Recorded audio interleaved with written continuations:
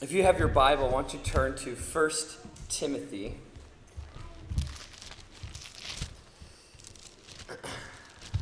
I said 1 Timothy, didn't I? 2 Timothy 3. I'm sorry, 2 Timothy 4. You know what? I'm just going to start reading. That's what we're going to do. 2 Timothy 4, verses 1 through 4.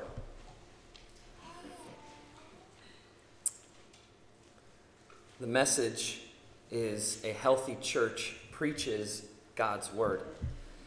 Before we get into the idea of preaching God's word and the actual activity of preaching God's word, we need to pray. So why don't you join me in prayer? Father, we trust you. We trust that your Spirit will lead and guide. We don't even know what to pray for. And I don't know what to say without you. So pray that you would take over, that your Spirit would lead and guide not only me and my words, but everyone's thoughts and actions and hearts, that you would create an opening for your truth, and you would plant deep in our souls and in our minds the significance and importance of not just your word, but that it is preached. We pray this in Jesus' name. Amen. So a healthy church preaches God's word, and I think we would all agree with that. If I stood up here and started preaching from the Quran, you would probably not come back, because I assume you are here so that you can hear God's word. And if I started preaching something else, you'd be like, this is not the kind of church I thought it was, and I'm here for God's word, and you probably wouldn't come back. So, to be honest, this could be a really short sermon. I could just say, a healthy church preaches God's word, and you all say, yeah, amen, and then we leave and we go home. And we all agree the importance and significance of God's word. But my aim today is not just to confirm with you that God's word is important, but rather my aim is to show you from God's word just how important it is for a church's health that God's word is the leader in the church. So do you hear that statement? That's a significant statement.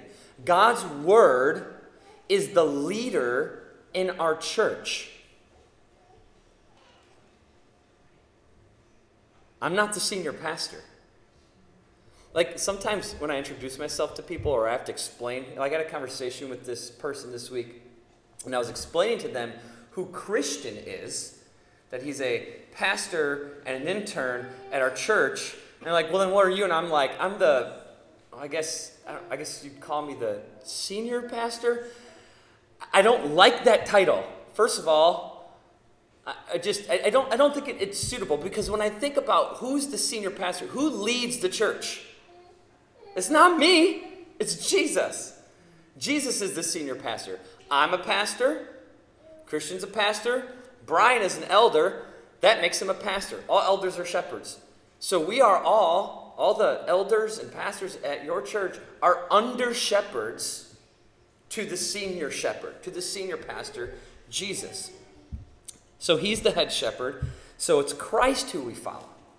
All right? And if it's Christ we follow, how do we follow him if he's physically not here? Because I'm here, I'm standing in front of you, I preach to you, I cast a vision for you. We're going to have a meeting after church. We're going to talk about logistics and numbers and budget, and you're going to listen to me and you're going to see me, and we're going to do things together. We work together. I'm physically present with you, and God has ordained it that way so that you have an expression of his shepherding in your presence. But how do we follow Christ if he's not physically here? We follow his word. That's how we follow him, by following his word. Jesus said in John 10:27, my sheep hear my voice, and I know them. And what do? They follow me. What are we following? His voice. So how do we hear Jesus' voice today? We hear his voice in the Bible. We hear his voice in his word. Hebrews 1:1-2. Long ago, and many times in many ways, God spoke to our fathers through the prophets. But in these last days, he has spoken to us by his Son. So God now speaks to us, the voice of Christ. His voice is now the voice of his Son. So where do we get the voice of his Son? John 1:1. In the beginning was the Word, and the Word was with God, and the Word was God. The Word is the voice of the Son. So this book is our senior pastor. This book is our leader. Meaning Jesus is the Word, and the Word, this book, is the literary expression of the person of Christ.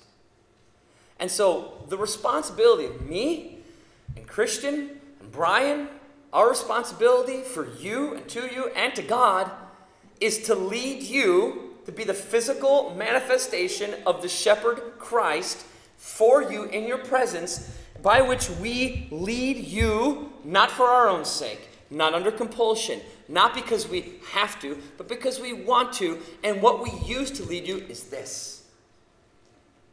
This is the priority. And that reality is why it is massively and significantly and most important that churches preach God's word. Now, I know you might be thinking, Mark, I don't really know any churches that don't preach God's word. I mean, doesn't every church preach God's word?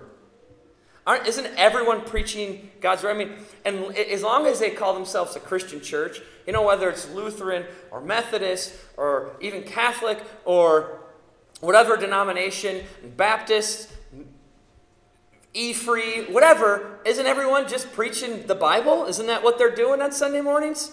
I mean, I go to those I've been to those churches. I've been to a Lutheran church or a Methodist church or a Catholic church or whatever, and they use the Bible too. They say things from the Bible too. Aren't they preaching God's word?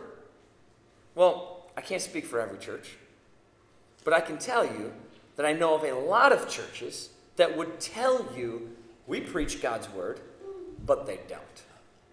And I want to explain that a little bit because I want you to understand how important it is that when I say preaching God's word, I'm not just talking about reading verses from the Bible on a Sunday morning.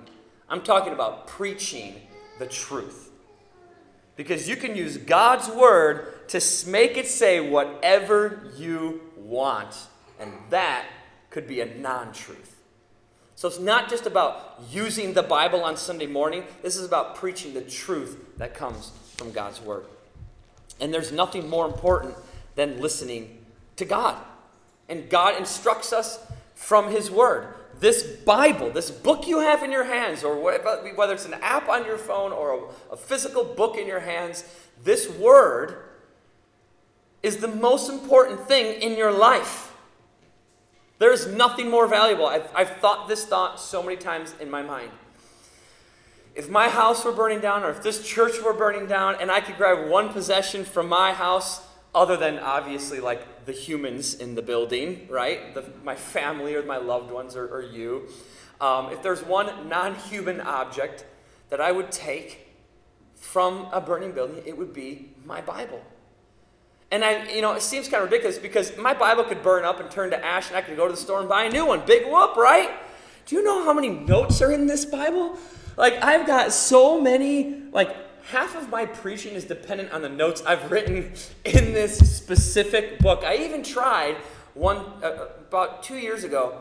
I have this beautiful genuine calfskin leather Bible that is identical to this very Bible. I've had this Bible since, let me look, 2005. August 17th, 2005. Presented to Mark Barlow by Holly Allard. That's my wife's maiden name. She bought this for me. It cost $100. This was how she got me to marry her. And she wrote, on 8/17/05, you're going to be a great pastor. Still working on that. But the reality, I was not a pastor when she bought this for me.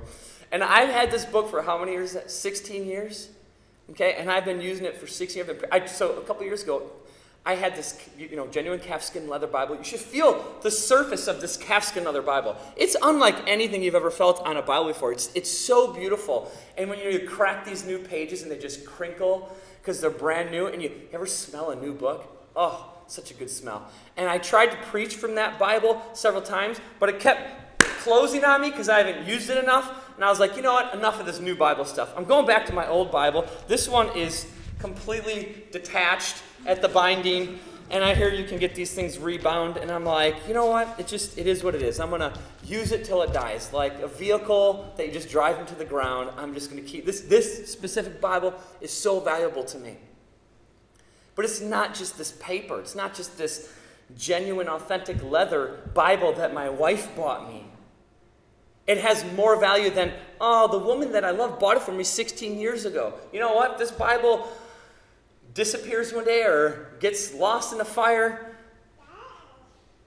I still have my wife, and it's okay. And I still have truth. The truth still remains. And so this book is so valuable. It should be the most valuable thing in your life. And so I think about that. I'm like, if there's anything I would pick up and take with me, it would be God's Word. Not because the ink on the specific ink that is printed on this specific Bible is so valuable, because I could go buy a new one, but because there is truth in this book that I have learned and written into these pages myself to glean from the reality of who God is and what He's like. And I don't ever want to lose that. Because the voice of God is the authority in your life. It is the most important thing that exists. Listening to God and following His commands and His directions and His instructions, or being encouraged by His word, or challenged by Him, or rebuked, or reproved, or corrected. There's nothing more important. I sometimes talk to my kids and I explain to them, my voice, your dad's voice, is the most important thing in your life. There's no more important voice that exists in this world than mine. So when my kids will sometimes say, well, I didn't hear you. And I go, that's your problem. You need to hear me. When I speak, you need to hear me. And fine, practically speaking, I should make sure you can hear me. Okay? Be understanding to my kids. A little more understanding to my kids. But the reality is, to them, my voice should be the voice they hear through the crowd. Okay? Through everything else. My voice is their authority. God has made me the authority over my children, and when I speak, they're commanded to listen. Not because I say so, because God's word says so. And so to my children, I'm kind of like I'm the example or the image of who God is to His children. I get to play that role for my kids to show them who God is, what a father is to be like. Now, if you're a dad, that's a lot easier said than done. And we all of us are imperfect at being a great example of the Father. But we try. But the reality is, our children still need to consider our voice as their authority and their ultimate joy to listen to. So my voice, my command, my direction, my encouragements to my children, my rebukes to my children is to their benefit. It's in their best interest. It is for their good. If my child is running full speed towards the road because a ball went into the road and he's running after it and he's going to get that ball, and I see coming down the road is a giant semi-truck barreling 50 miles an hour, and what I see for my child is danger, and I yell, stop! They should stop. My voice should be so impactful in their life that they will stop in their tracks and turn around and go, my Father's speaking to me. He has shouted out a command. I will listen immediately. And this is why on a parenting level, this is why when kids, if your children don't listen to you, and guys, parenting is hard. I know, I get it, all right? And children are their own people, and they've got their own desires and passions, and they got their own will to either obey you or not obey you. But the reality is, when I talk to my kids and I want them to obey me, it's not just, I want you to obey me. When I tell you to take out the trash, I just want you to do it just because. It's not just because. It's because you're practicing. I'm giving you the discipline of obedience so that when I say take out the trash and you go, yes, Dad, and you take out the trash, you're learning obedience so that when your life is on the line and you're running into that street and I yell, stop, you have practiced obedience, and now you stop and your life is saved. Which is why Paul says to Timothy, if you preach the word, you will save your life and the life of your people. Because they will learn to obey the Father. And if they can learn to obey the Father in the little things, they will hear me when their life is on the line. So this is the ultimate authority in everything we do. God's word is the reason we have a vision. His vision, our vision at Grace Church, our mission is God's glory, our joy. That is a foundational reality that will exist forever for all the churches in the world, for all of God's people. But specifically, that's our desire and our mission, for God to be glorified and for you to be satisfied in him. But our vision right now as a church is discipling each generation. And we're doing that through various ways. Through our new children's church ministry, through our life groups that we're going to be starting, and through our Kid Town ministry. So every generation is going to receive the Word of God. Every generation is going to get discipleship in smaller groups and larger groups and individual forms. That's the whole goal. That's our vision. Why do we have that vision? Because God's Word tells us that's important. So when we create a vision for this church, we create it from God's Word. When I preach God's Word. When I shepherd you, when I counsel you, I'm counseling you from God's Word. When I encourage you, it's from God's Word. When we encourage each other, it should be from God's Word. God's Word is it. It's all. It's the final authority. It's our direction. It is our vision. It is our motivation. It is our encouragement. It is our corrector. It has to be the highest thing in the world to the Christian church. It has to be everything. When people come to me and say, or if I'm having, say, a doctrinal conversation with someone, and they make what they think is a biblical point, this is my move. I do this all the time, and I talk about stuff. I go, show me in this book, because what you just said makes sense to me in some ways, but unless it says it here, it's not true. So when we think about where are we going as a church, what's our vision, what's our direction, why should we do life groups, should we do a kids ministry, why do we do what we do? Should we have members accepted into church? Is that biblical? What are we doing? Why are we doing it? Should we pray? What does a healthy church look like? Let's have a series on what a healthy church is. Why are we doing these things? Because God's Word tells us these things. And it is going to direct us. So your leadership here at this church, our ideal church is a church that fully submits to God's Word. And our desire as elders is to fully submit to God's Word. Now, are we going to be perfect at that? No. I mean, I'll just be honest with you, I think my theology is perfect. And I'm fully aware that I am not a perfect man. So if you ask me any theological question, I'd say, well, here's my opinion on what the Bible says about that doctrine. And I would believe I'm right. So there's nothing that I would say that I don't believe I'm right about. And the older I get, and you know how it goes, the more you learn, the more you realize you don't know, right? So the older I get, and the more I learn about God from His Word, the more I realize there's a lot of things I don't know. And I can't wait to get to heaven, and God goes, let's talk about the things you were wrong about. I think, because I don't think there'll be any shame in that moment. I think it will be a joyful moment where I'm like, oh, I was so wrong about that. I'm so grateful to know the truth, Lord. Let's celebrate that. Because He's going to make my attitude perfect. So it's going to be a wonderful experience. So the reality is, we're not going to get it right all the time. We're not going to be perfect, but we do have to trust in God's Word. We do, therefore, have to preach God's Word. So preaching God's Word is important. If God's Word is the ultimate and final authority in everything we do in life, not just church. This is not just the authority for church. This is the authority for your parenting. This is the authority for your marriage. This is the authority for how you operate and do your job at work. This is your authority for how you relate to other people. This is your authority for how you play sports, for your attitude. This is the authority for sin and righteousness. This is the authority for everything in life is God's Word.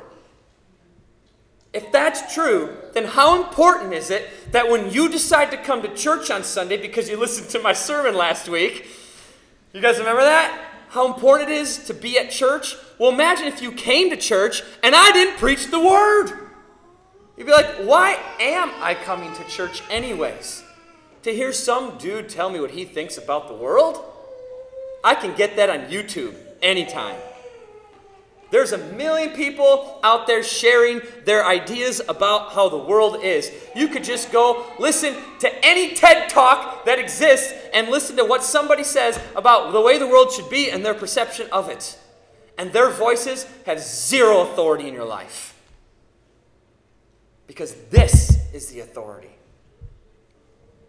So, what I do up here every Sunday, and what Christian will do the next 2 weeks at this pulpit, is vitally important to your life and to your spiritual health and to the health of this church and to your eternity. Again, this is a matter of life and death.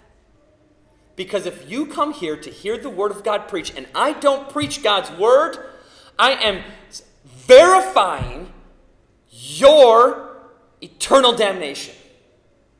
Even if you're saved, I am, to stand at this pulpit and not preach God's Word, is my way of saying, I'm okay with you going to hell. Even if you're going to heaven, it's still me confirming, I'm okay with you going to hell. Because I choose not to preach the truth to you. So this moment that we go through every Sunday morning is vitally important to a healthy church. And like I said, I'm going to get some things wrong. Christian's going to get some things wrong. We're imperfect men, but we are, no matter what, at the end of the day, even if we get pieces wrong in sermons or we preach something, maybe that's not perfect, okay, we still stand on the authority of God's Word and trust it. And so it's so important that Paul writes to this young pastor named Timothy. And this is what he says to Timothy in 2 Timothy 4:1-2. It says, I charge you, Timothy. I charge you. That's a command. I'm commanding you in the presence of God and of Christ Jesus, who is to judge the living and the dead, and by his appearing and his kingdom. Here's the command. Preach the word. Be ready in season and out of season. Reprove, rebuke, and exhort with complete patience and teaching. Now, if you look at this text, Paul's doing something unique here. He says, I charge you. That is a strange way to start a sentence, because essentially what Paul is saying, typically when Paul gives a command, he just gives the command. He's like, do this, or don't do this. But now what he's saying is, I command you, do this. It's kind of strange, because if I, like the example I used earlier, if I say to one of my children, hey, take the trash out. Child, take the trash out. And they say, okay, and they take the trash out. They understood, I was giving them a command, and they obey the command. But if I say, child, I command thee, take out the trash, they'd be like, that was weird. But yeah, apparently I'm being commanded, probably a big deal. I guess I should take the trash out. Like, it adds a level of significance to the command. It clarifies for the hearer that this is not just I'm telling you what to do, but just so you understand, this is a command. And to add even more emphasis to this command, Paul also says, not only do I charge you, not only am I commanding you to preach the word, but I am commanding you in the presence of God and of Christ Jesus. So Paul does some name dropping, and the names that he drops are the most powerful and significant names in the universe, which is God the Father and the Son Jesus. So you ever hear people say, like, put that on something? You know what I'm talking about? Like if somebody says something and then they'll say, I put that on my mama. You guys, did you guys have any idea what I'm talking about? No? Am I speaking to, is this foreign language to you? Okay, so like you put that on something, or I put it on my mom's grave. I've heard that before. Like if I'm going to say this, it's a statement of significance. And that's what Paul is doing here. He's putting it on something. And something that he's putting it on is the appearing of Jesus Christ and his kingdom. Right? So that's what he says here. He goes, I charge you, so I command you, so already emphasis, in the presence of God and of Christ Jesus. So not only am I commanding you, but the command is coming directly from God and from Christ. And who is Christ? He is the one who judges the living and the dead, just in case there's any question or confusion about the authority that is coming for this command. And in addition to that, he is putting it on something of value.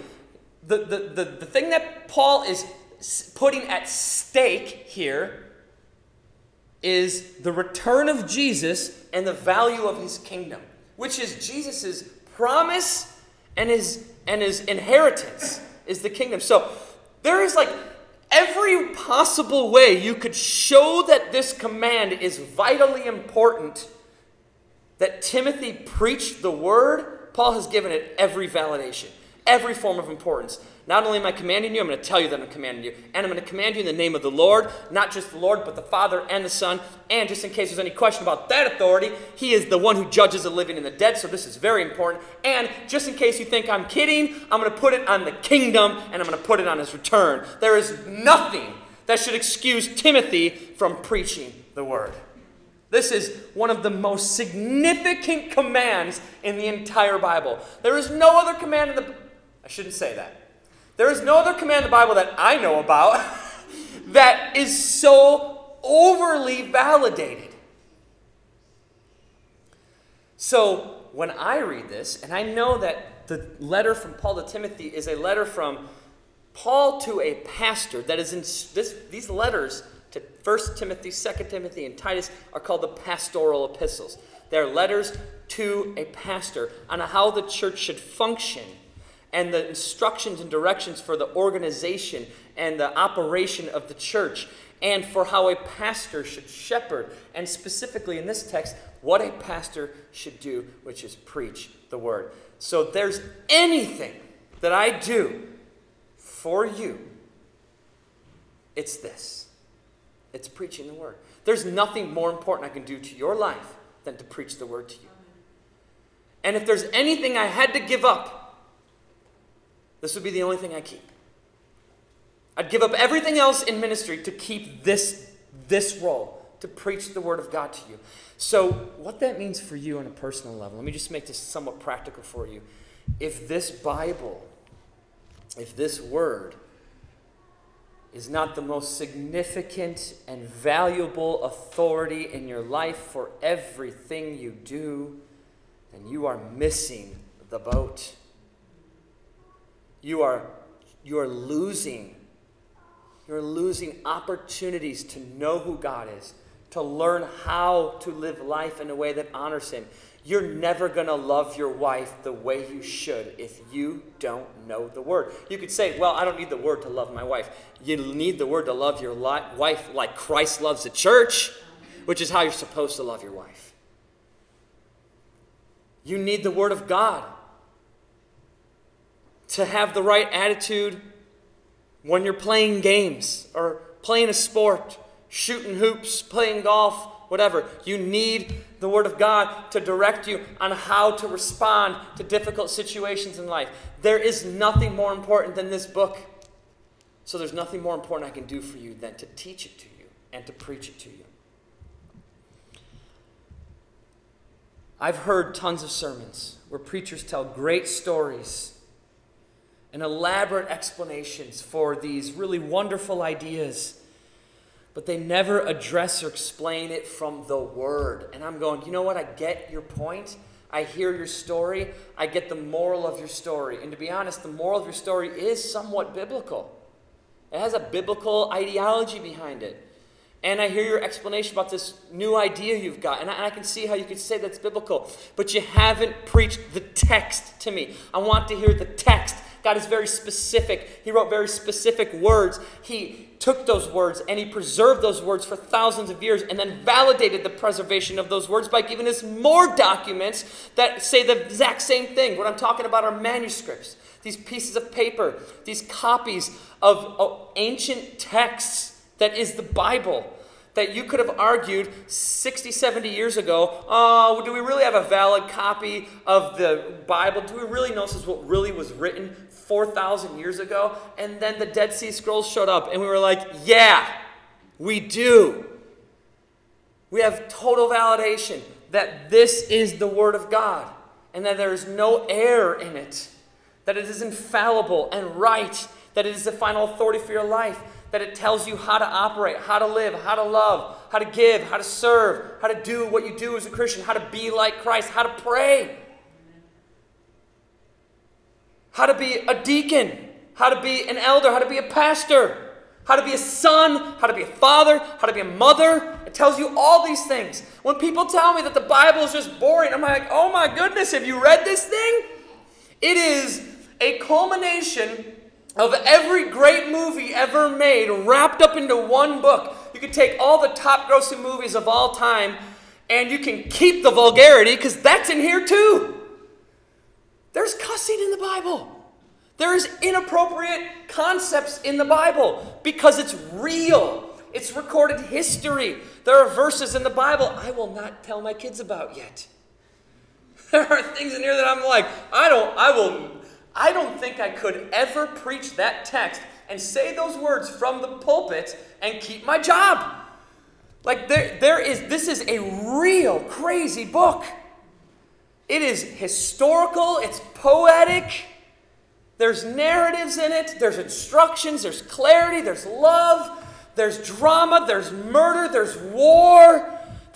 It's all those great movies wrapped into one times infinity in greatness. When people tell me the Bible's boring, I'm like, then you're going to a church that is preaching the Bible boring, because the Bible itself is never boring. It is always relative to any culture at all times, because God is the director and creator of all cultures and causes all cultures to be what they are throughout all of human history and assures that his word is relative to every culture. Which is why Paul says, preach it, be ready in season and out of season. Because irrelevant to whether the Bible is popular or unpopular in a certain culture at a certain time, it is always relevant. So preach it. Whether it's popular or unpopular. That's what Paul means when he says in season or out of season. Whether it's popular or unpopular, preach it. Because it's always relative and it always works. And that's what he says in Isaiah 55:11. My word will accomplish what I set it out to accomplish. It will not return to me empty. That statement, Isaiah 55:11, has nothing to do with culture. Has nothing to do with the times. It is regardless of time, regardless of generation, regardless of circumstance, regardless of the culture, regardless of how much God is accepted in the culture, regardless of how much God is rejected in the culture, when his word goes out of the mouth of his preachers, and it is this word, it will work.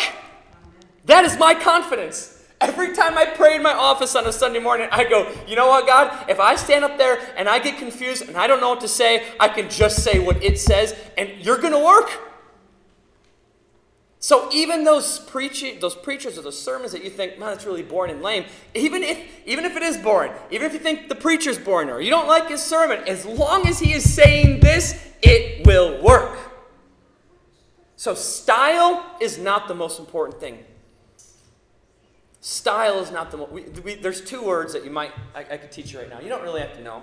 One is called hermeneutics. The other is called homiletics. Hermeneutics is the art and science of biblical interpretation. My job and Christian's job, before we preach a sermon for you, is to sit down, look at the text, study the text, understand the text in its context, understand the language, who's speaking, who are they speaking to, what is the point, what is the message, what is the meaning, what significant words are here, what questions are answered, what questions are unanswered, how do I preach and teach this text, what is the meaning, and how do I communicate it to the people. That's hermeneutics. That's us taking this text, understanding what it means, and creating out of it a lesson to teach you. Then there's homiletics.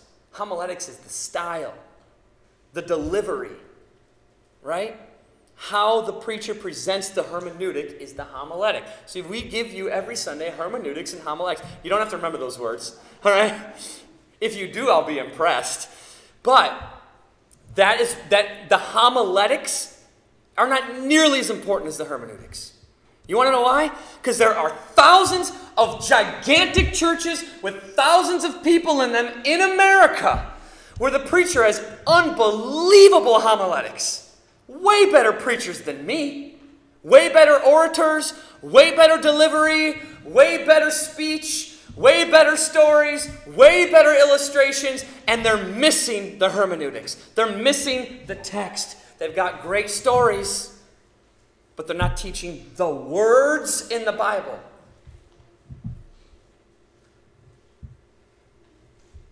That is not faithful preaching.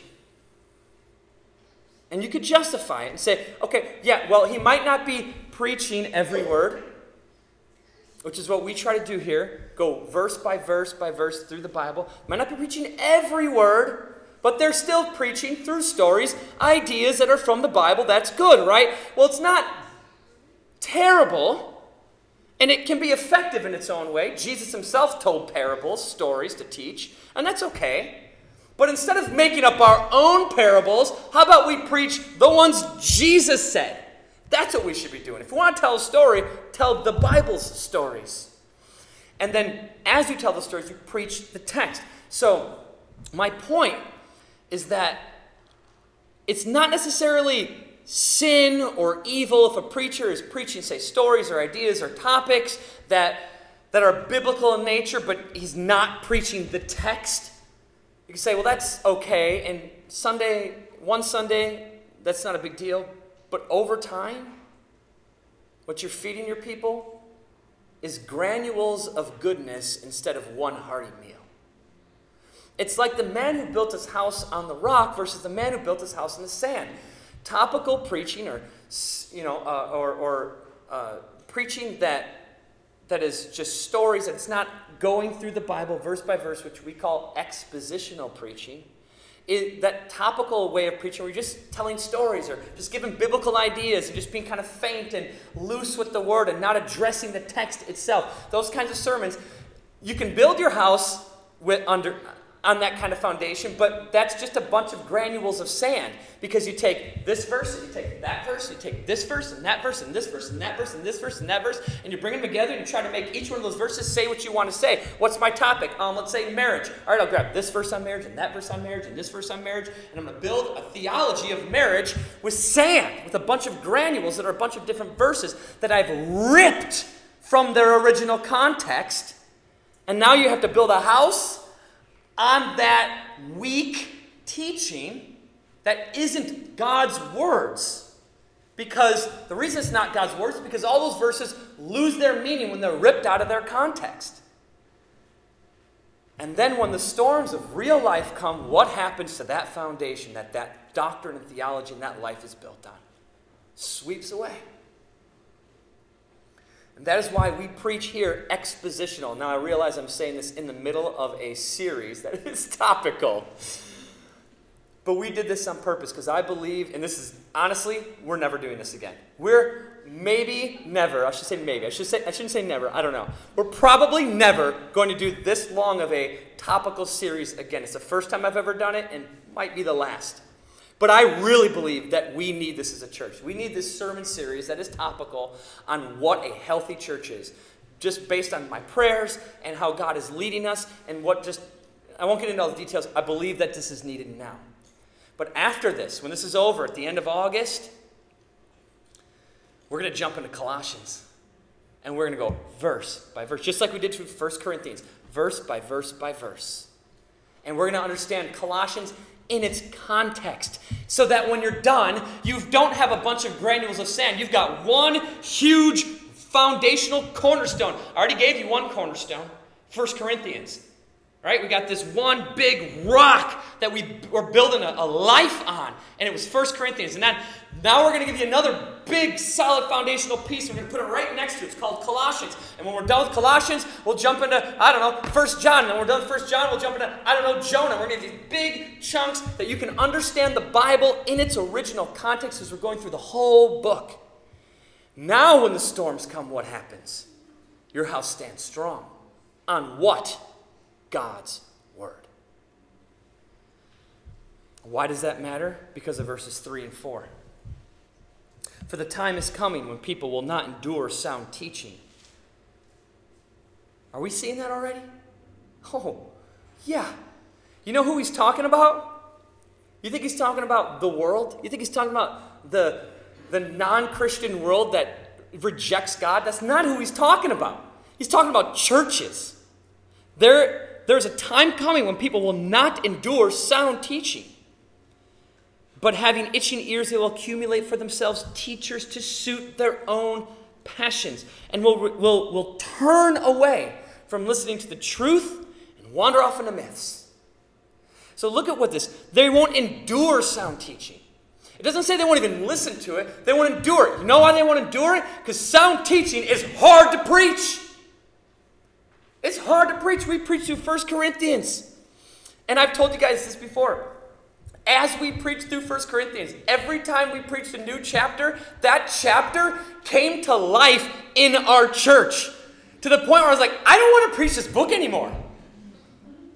Because the next text is on suffering, and I'm pretty sure that every time I preach something, it becomes a manifestation or a reality in our church, and it's a blessing because God teaches us in His Word, and then it becomes an applicable reality for us to live out. And that is good for us because that helps us grow. So every time I preach through a text, I'm going, I don't know if I want to preach this because it's a hard text. It's a difficult text to preach, and it's even more difficult if this becomes a reality, if this text comes to life for our church. If I have to preach on suffering, then that probably means we're going to face a little bit of suffering. Are we ready for that?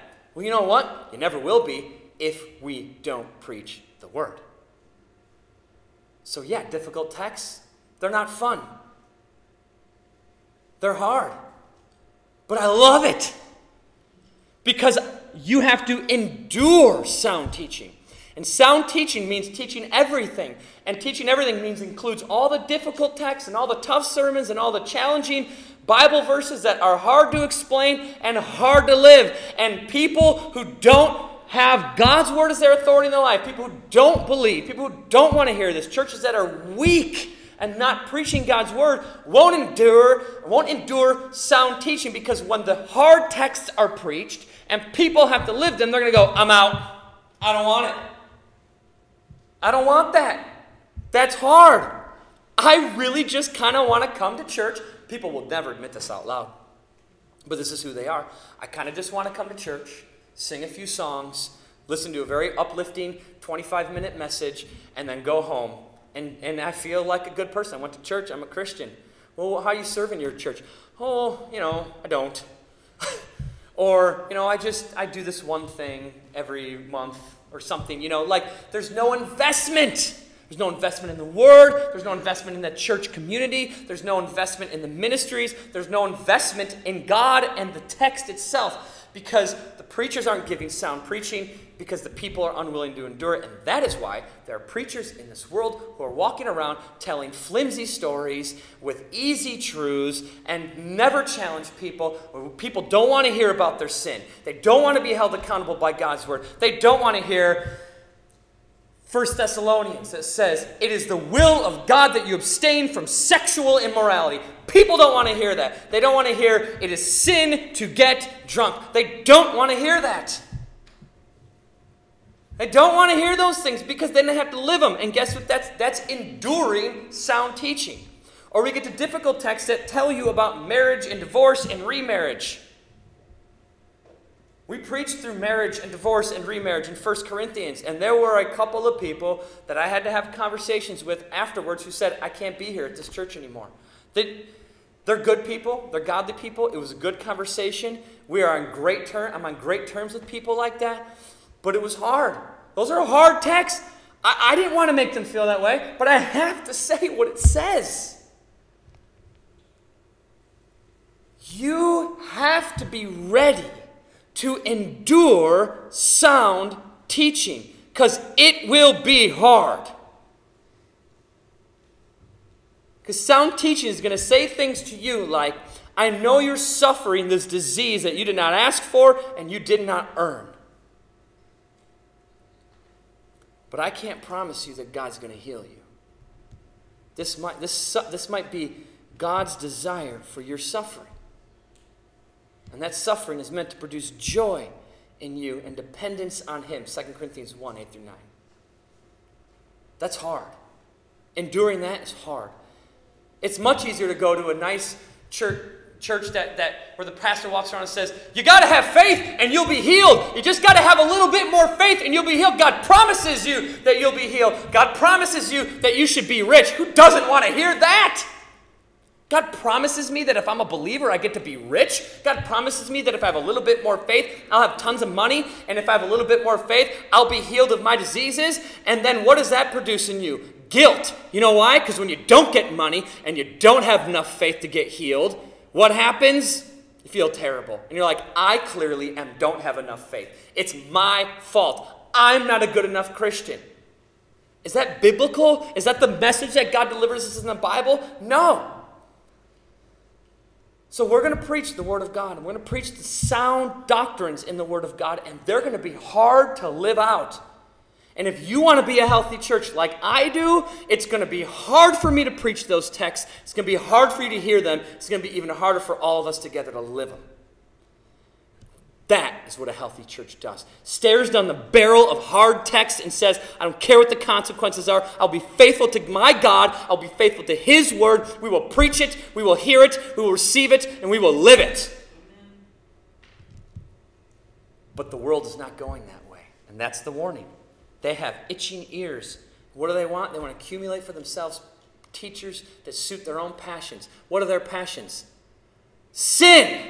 That's their passion. You can name them all. Money, health, stuff, no accountability to sin.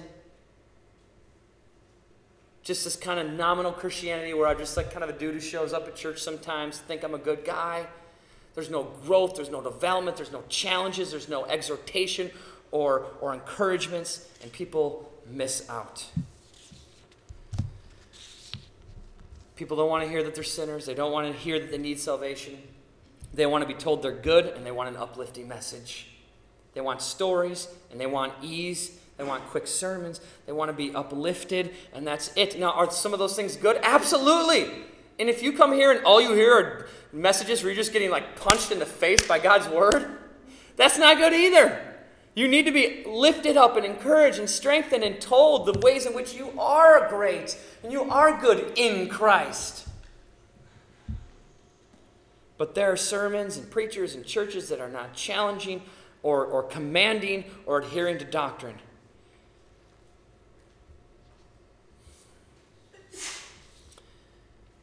It is my responsibility to preach those texts. It's your responsibility to hold me accountable to that. And if I don't, guess what happens? Hebrews 10:31. We talked about this last week. It is a fearful thing to fall into the hands of the living God. So I have to preach the hard text. I have to preach the controversial text. I have to, and we have to live out and endure the reality of those difficult texts in your life. And if that controversial text offends other people, then fine, let it offend them. Because if I don't offend them with speaking the truth and preaching God's word, then who do I offend? God. And I'd much rather stand before God and say, God, I was willing to offend them to preach your truth. Because if I'm going to offend God, this is what I face. If I'm going to be soft, I'm going to deliver soft, easy preaching sermon messages that are easy to swallow, that never challenge you, that never encourage growth, and I just deliver the easiest, softest stories and sermons ever. It's just snowflakes and candy and clouds and puppies and all that other stuff. Then you're never going to grow. And I'm going to have to stand before God and say, God, I just didn't want to offend them. I didn't want to hurt their feelings. He goes, but I gave you an incredibly clear command. I told you, I charge you, Mark, I charge you, Christian, in the presence of God. So it's a command, and in the presence of God and of Christ Jesus, who will judge the living and the dead. And I put it on something, his appearance and his kingdom, that you are to preach the word. But God, I didn't want to offend. Was I not clear how important this command was, Mark? And I have to say, I didn't want to offend people. And he goes, well, now you've offended me because I was very clear. And what do we face when we offend God? Nahum tells us what God is like to his enemies and adversaries, those who don't do what he says, those who are not his. He says, the Lord is a jealous and avenging God. The Lord is avenging and wrathful. The Lord takes vengeance on his adversaries and keeps wrath for his enemies. Who can stand before his indignation? That word means anger. Who can endure the heat of his anger? His wrath is poured out like fire. With an overflowing flood, he will make a complete end of his adversaries and will pursue his enemies into darkness. What do you plot against the Lord? Meaning, good luck if you've got to plot against the Lord. Good luck if you want to preach sermons that God tells you not to preach. Good luck if you're going to disobey this command and not preach the word, being ready in season and out of season to reprove and rebuke and exhort with complete patience and teaching. Good luck. Is that your plan? Because if that's your plan, he says, he will make a complete end of you. Trouble will not rise up a second time. That last statement, trouble will not rise up a second time, reminds me of like in the movies in those bar fight scenes where the guy's like, you better knock me out the first time because once you hit me, I'm hitting back and you're not getting up. That kind of idea? That's what God's saying here. He goes, if you're going to plot against me and you're not going to obey my word, when I strike, there's no getting up. That trouble's not coming back. I will put an end to it. So I look at that and I go, no, I'm God's child in Christ Jesus. I'm not going to face God's wrath. Christ took his wrath for me. But do I want to face? We're all going to stand before God one day and give an account for every word we speak. That is Jesus. Those are Jesus' words. All of us will have to give an account for every word we speak. And then James says, not all of you, in James 3:1, not all of you should be teachers. Because teachers will be judged with what? Greater strictness. Why? Because we have some authority that no one else has? No. Because we are speaking for God. And if you're going to speak for God, that statement in James is a warning. Not everyone should run around saying, oh, I can teach the Bible. Because if you're going to teach the Bible, you better preach it right. Because there's greater judgment, and the judgment of a greater strictness for those who teach the Word of God. Because that is how important the Bible is in the life of the church. The most important document that exists in this country, for our country, for the United States, is what? The Constitution. The Constitution is our final authority in America as American citizens.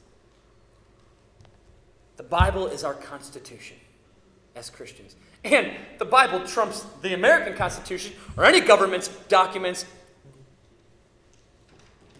by 1 billion miles. There's nothing more significant to your life than this book. So there is this command that is clear. Preach the word. The Greek for preach the word, there is my favorite Greek sentence. I've been saying it for like 20 years. Keruxan tan lagan. Preach the word. Keruxan tan lagan. I love that statement. It's so simple. That's the command. That's all I got to do. Such a simple truth, such a difficult task. And if we all start living out that task, it becomes a difficult reality for us to endure. But that's what healthy churches do. They endure sound teaching. They endure sound preaching. Let's pray. Father, we trust you and your word. And I pray that we would do what Paul says to the Ephesian elders. We do not shrink from declaring to your church the whole counsel of God. Help us do that well. I know this seems like a sermon that's really just for preachers, but there is this reality, God, that we are all to elevate the significance of your word and to live by it and to endure the sound teaching, because that is what a healthy church is. So I pray that you would make us like Christ, give us a passion and desire for your word, and that you would feed us, Lord. Feed us. We pray this in Jesus' name. And all God's people said, Amen.